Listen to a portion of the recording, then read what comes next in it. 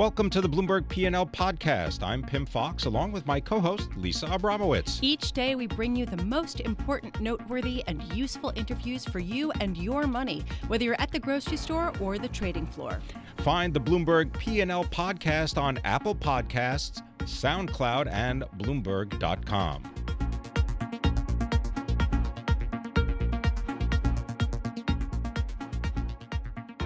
Global trade wars, strength of the U.S. dollar, strikes in Argentina. Let's talk about emerging markets with Rajan, Managing Director and the head of Global and Macro at PGIM Fixed Income, helping to manage more than $700 billion of customer assets. Arvind, a pleasure to have you with us. Give us your thoughts right now on what is going on with emerging market investments. Yeah, thank you for having me on, Tim. It's a fascinating time in markets because, as often happens during periods of tightening global liquidity and global volatility, emerging markets have been taking it on the nose.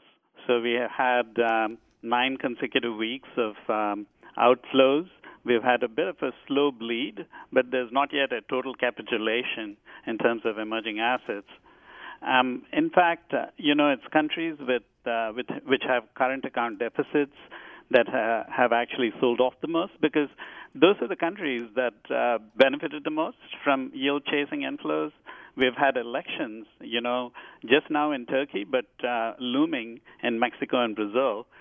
Trade wars, obviously, are taking a toll, and geopolitical issues, and idiosyncratic problems in EM. Yeah. But I want to tell you why I still like EM in spite of all of this. And it is somewhat of a falling knife. I don't think the sell-off is necessarily over yet, but I see several bright spots here for emerging market debt in particular. All right. So is it idiosyncratic bright spots where you're looking at specific countries and specific companies in emerging markets, or is it more broad than that? It's actually a bit of both.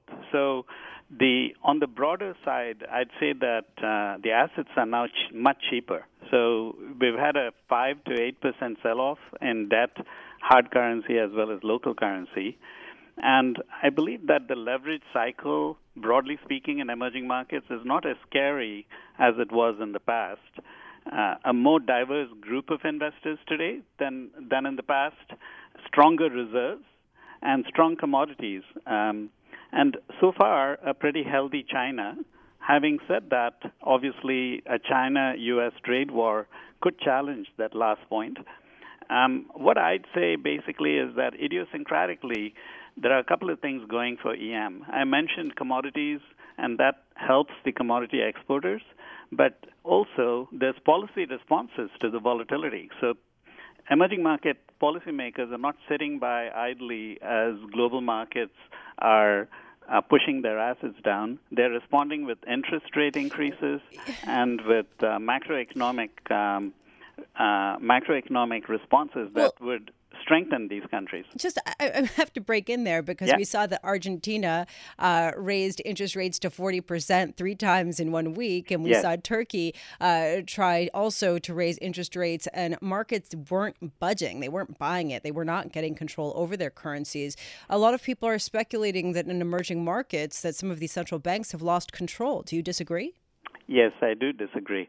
I think that in certain individual cases, and I think you might have argued for a response that came sooner rather than later.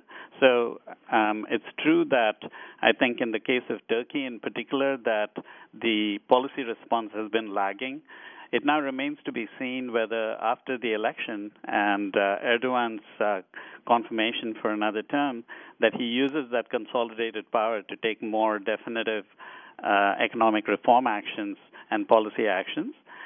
In Argentina's case, as you know, they have actually gone ahead and applied for a $50 billion loan program with the IMF and other multilateral lenders. So I think that with that in their pocket and with the determination to do better on current account deficits, Argentina is doing appropriate things, from the policy standpoint. It is true that markets are never fully in sync with these.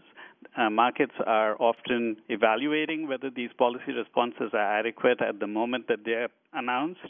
But these panics, when they occur, are often in emerging markets an opportunity to buy cheap assets. And I think that this is not an exception to the 20 or so sell-offs that we've seen in emerging markets over the last 20 years, each of which, in many cases, has mean reverted, back to higher prices in subsequent months.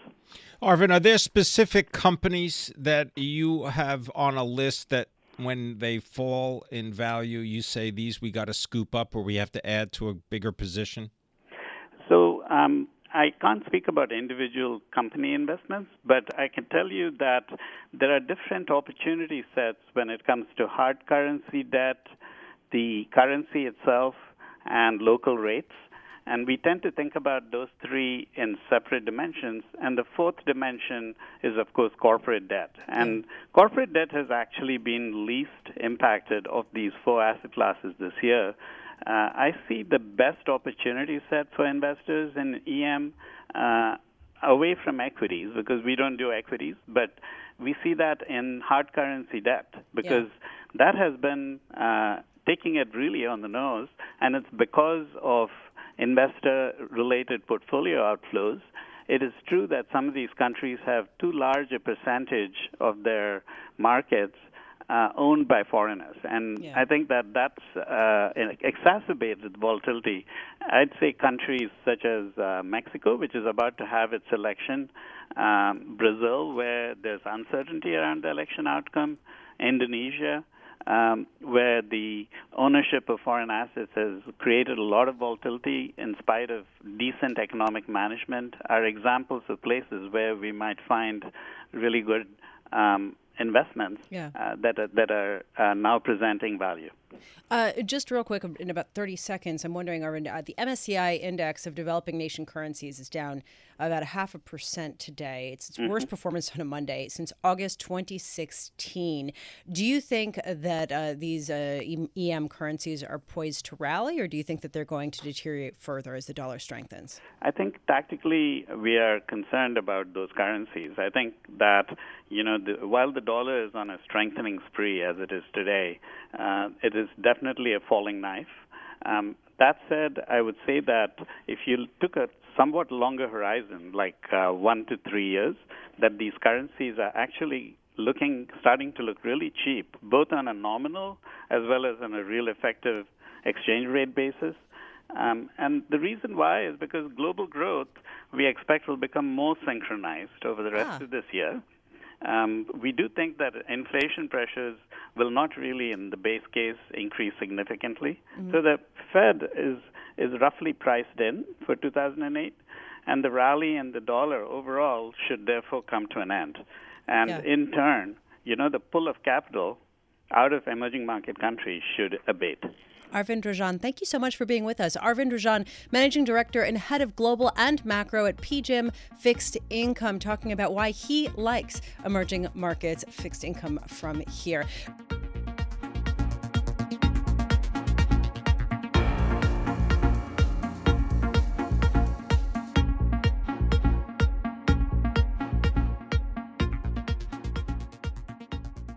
Could the United States prevent Chinese companies from investing in U.S. companies? And what could be the effects? Brooke Sutherland, Bloomberg opinion writer for Deals and Industrials, joins us now about potential curbs on Chinese investments. Brooke, what have you learned in terms of detail about what the president is proposing? So I think the most significant thing here is he's looking to use this sort of antiquated, not very commonly employed tactic of invoking a national economic emergency to justify stricter controls on Chinese investments in the U.S. And then they're also looking at export controls of key U.S. technologies. Now, I will note, it's not like Chinese companies have been making a ton of takeovers in the U.S. as it is. There's already a significant deterrent in place given how the number of deals that CFIUS has already cracked down upon and sort of the rhetoric coming out of the Trump administration. We've seen deal activity really slow to a trickle, and that's not just takeovers, that's investments, that's joint ventures. You're just really not seeing that deal flow. So Does that rise to the level of a national economic emergency? I would argue no, that there's already a deterrent in place for these deals. So there is a real question about how President Trump is going about implementing some of these directives, rules, orders. I'm not sure exactly how they will be implemented, but then there's a question of what they mean. I mean, investments is pretty ambiguous and, really important sort of central areas to the U.S. What does that mean? I mean, break this down for us. What are we talking about here? Well, the hard thing about national security is, as we've seen, the Trump administration has really used this to justify all kinds of things that are not actually national security risks. Like, does a car imported from Germany really pose a danger to America and its citizens? No. But there's just so much flexibility, so much latitude once you start talking about national security that you could really be talking about a very broad swath of the economy. So going back to this idea of export controls, the Wall Street Journal has reported this would be targeting technologies that China is looking to, elevate through its 2025 initiative. That includes aerospace, that includes clean energy cars, that includes semiconductors, advanced materials. I mean, you start talking about this, you're really, a number of companies could be impacted, and it's not exactly clear how this would work. But even taking away a decent chunk of any of these companies' businesses to China would be very painful, especially for somebody like Boeing. Well, and Boeing shares down today, right? About yes, 3%. About 3%. So I have to wonder, just to push back a little bit and play devil's advocate here, some may argue China has been stealing intellectual property from the U.S. for a long time. It entices companies to come over to that nation and then basically copies the different trademarks that they have and then pumps out their own stuff. And this is President Trump trying to curtail that activity and say, you guys can't do that ahead of your Belt and Road Initiative for 2025. Understood. But what was interesting to me about this is it's not going after deals that have already been done. It's not seeking to undo transactions. It would just be limiting future investment. So at that point, these investments, these joint ventures that exist that have supposedly been facilitating this transfer of U.S. technology to Chinese firms, technically those relationships would be allowed to continue. And I don't know that, limiting U.S. exports of technologies is necessarily going to have the impact that's desired. You start broadening this out and making this such a wide definition of key U.S. technology, I think that may ultimately end up being more painful for U.S. companies. I mean, going back to Boeing, so they're really trying to ramp up their China investment. That's a huge market for them, a huge source of growth. But China is already developing its own domestic plane manufacturer that could be a real threat to Boeing as it is. You limit Boeing's exports ahead of that. I mean, you're talking about a really potentially painful loss of market share. Okay, but just to continue Lisa's point, I mean, if the United States is going to secure its physical security and military security, can it be argued that you can't have it both ways, and that you're going to have to sacrifice profits in order to protect the national interests of the country? And that would mean limiting the transfer of technology that is sensitive and that could be used eventually to supplant U.S. companies such as Boeing, like you just described, and that what is happening now is something that, while it may be, quote, too late, it is at least an effort on the part of the administration to protect the national security interests of the nation. But they're also trying to make the argument that this makes America more hospitable for businesses. They're trying to argue that it makes American kind of companies sales, stronger. That's the marketing. That may be the marketing around it. But in terms of the actual,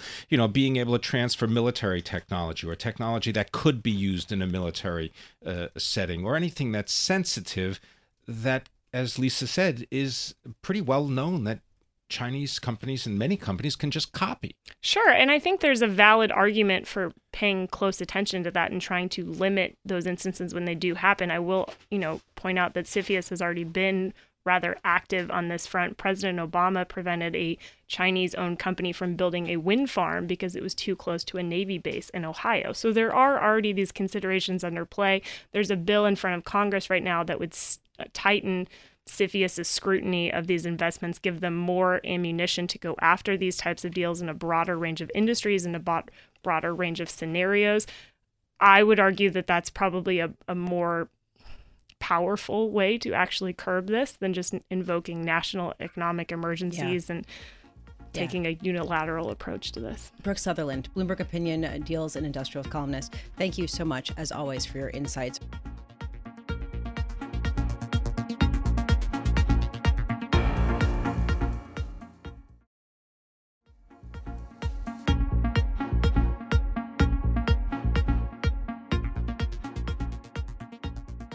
How do small towns attract bigger businesses to their shores or to their lands in order to drive up economic activity? This is the question at the heart of an article that Craig Torres wrote that I found truly compelling. Craig Torres is economy and Federal Reserve reporter for Bloomberg News. He joins us now from our Bloomberg 99.1 studios in D.C. Craig, talk to us about Greenville and why you decided to focus in on this particular city for a story.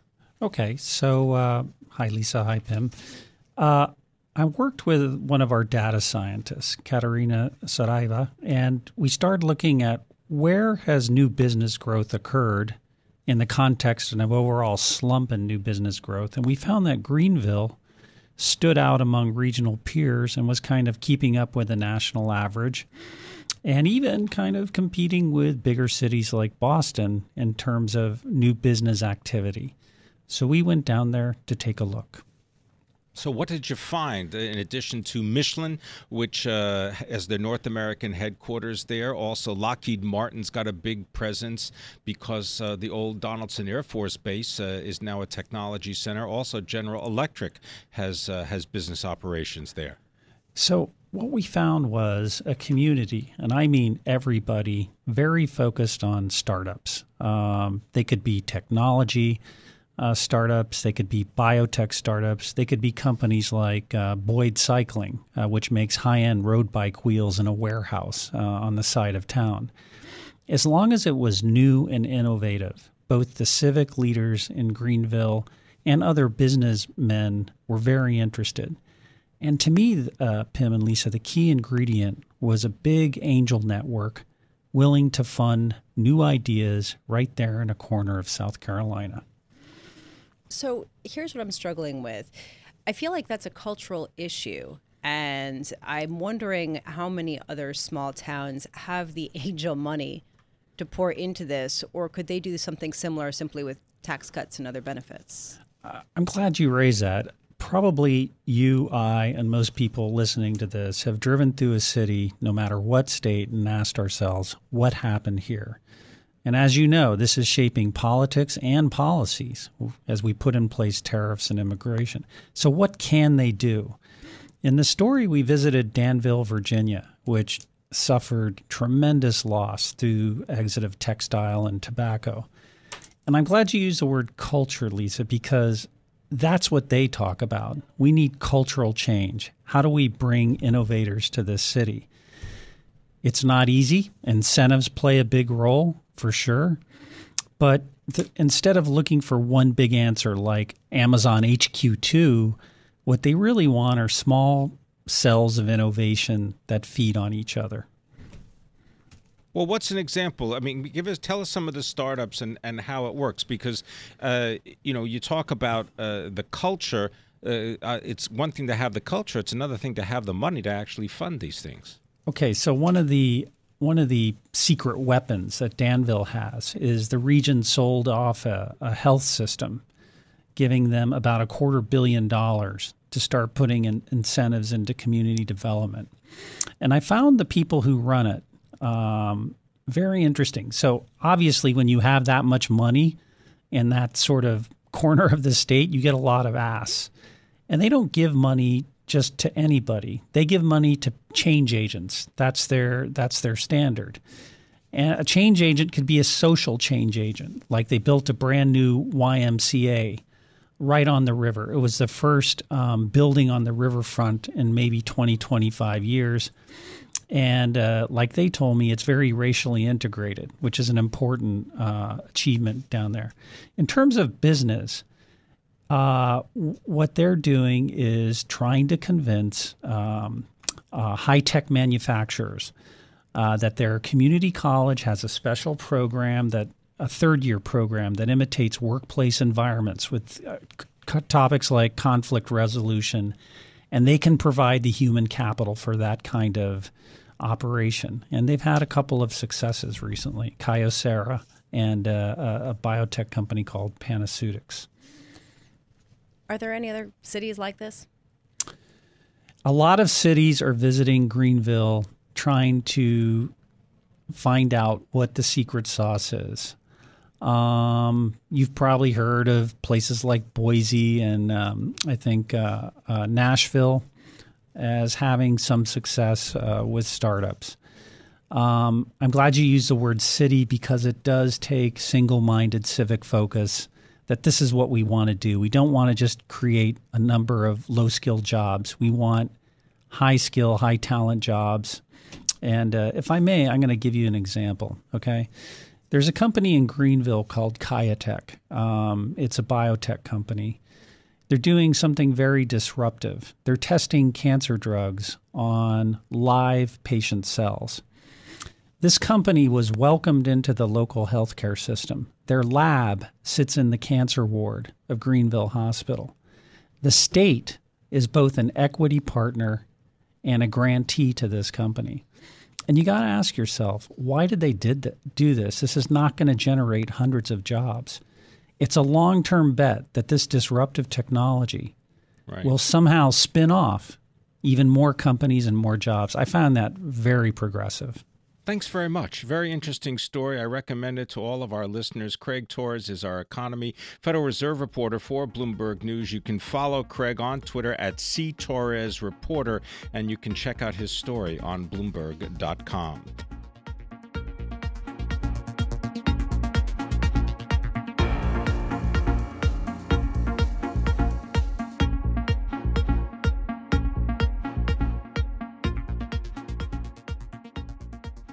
Just minutes ago, Treasury Secretary Steven Mnuchin tweeted out on behalf of President Donald Trump, the stories on investment restrictions in Bloomberg and Wall Street Journal are false, fake news. The leaker either doesn't exist or know the subject very well. Statement will be out, not specific to China, but to all countries that are trying to steal our technology. We will bring you more as we get it. But this, of course, is referring to the topic that we were just talking about, the last segment, about these restrictions that President Trump plans to put out there under using or incurring the CFIUS rule to do it. We will bring you more. Right now, I want to bring in Peter Kenny, founder and owner of Strategic Board Solutions, also founder and owner of Kenny & Co., coming to us from New Jersey. Peter, this is just one little snapshot of the back and forth that we keep getting with respect to trade. Is there anything that we've gotten so far that would cause you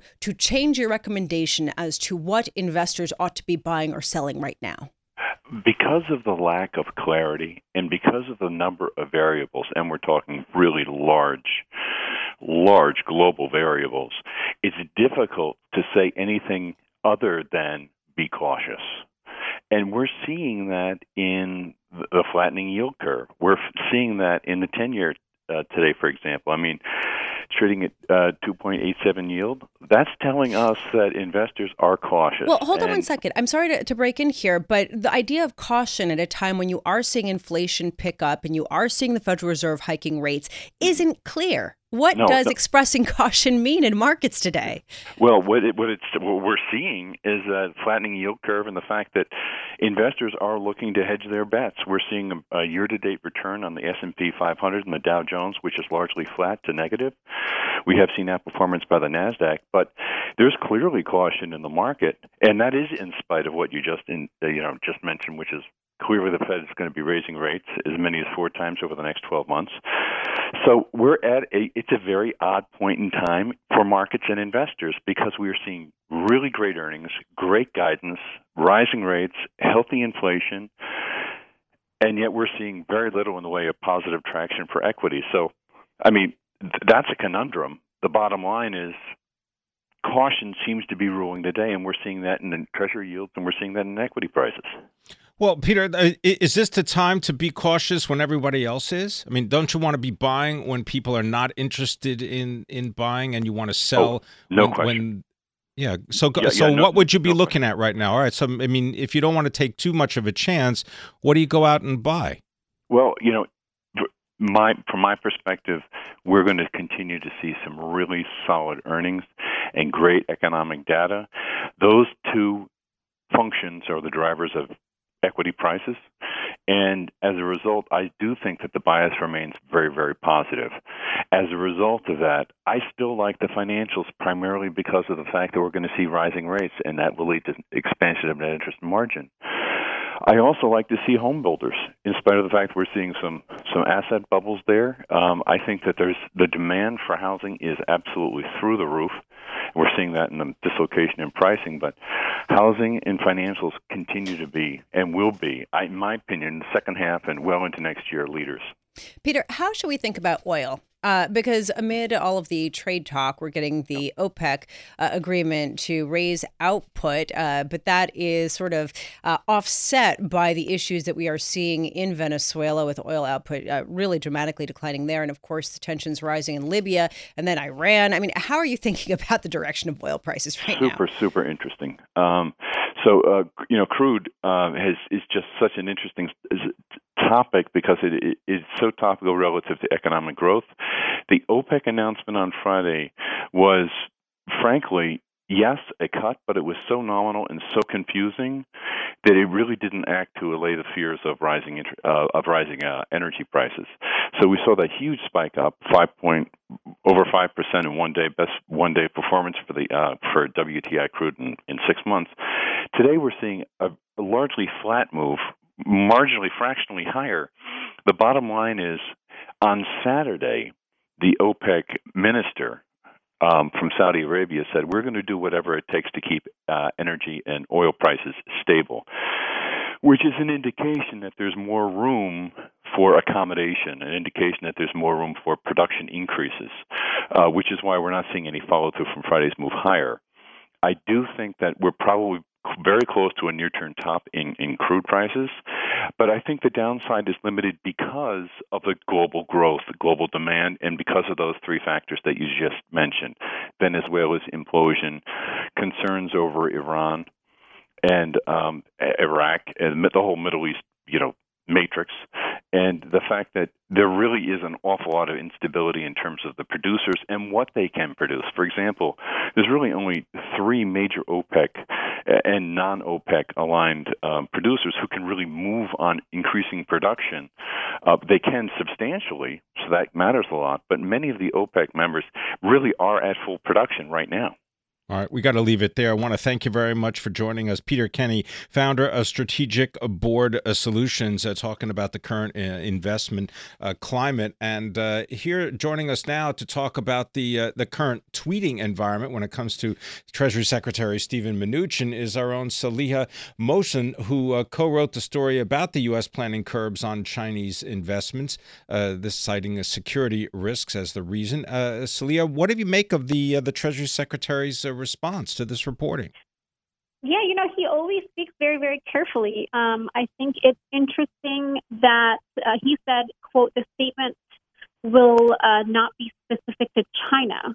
So there's a statement, and then there's a lot of other matter that would go, there's a public side of any report, and there's a private side. So our sources have told us that the research that's being done in the administration has to do with China.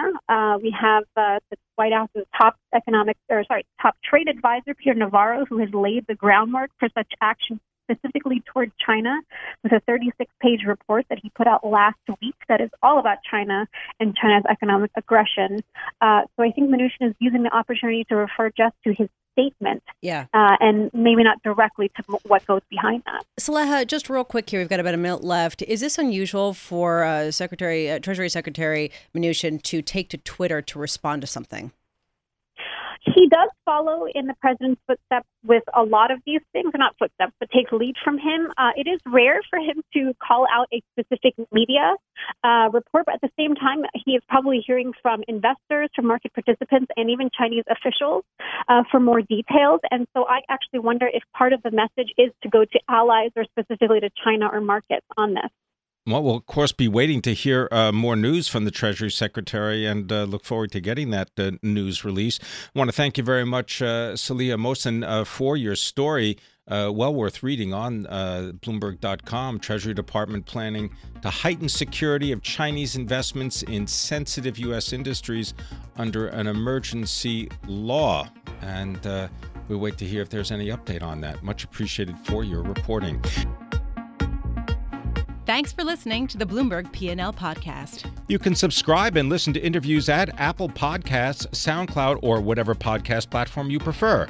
I'm Pim Fox. I'm on Twitter at Pim Fox. I'm on Twitter at Lisa Abramowitz1. Before the podcast, you can always catch us worldwide on Bloomberg Radio.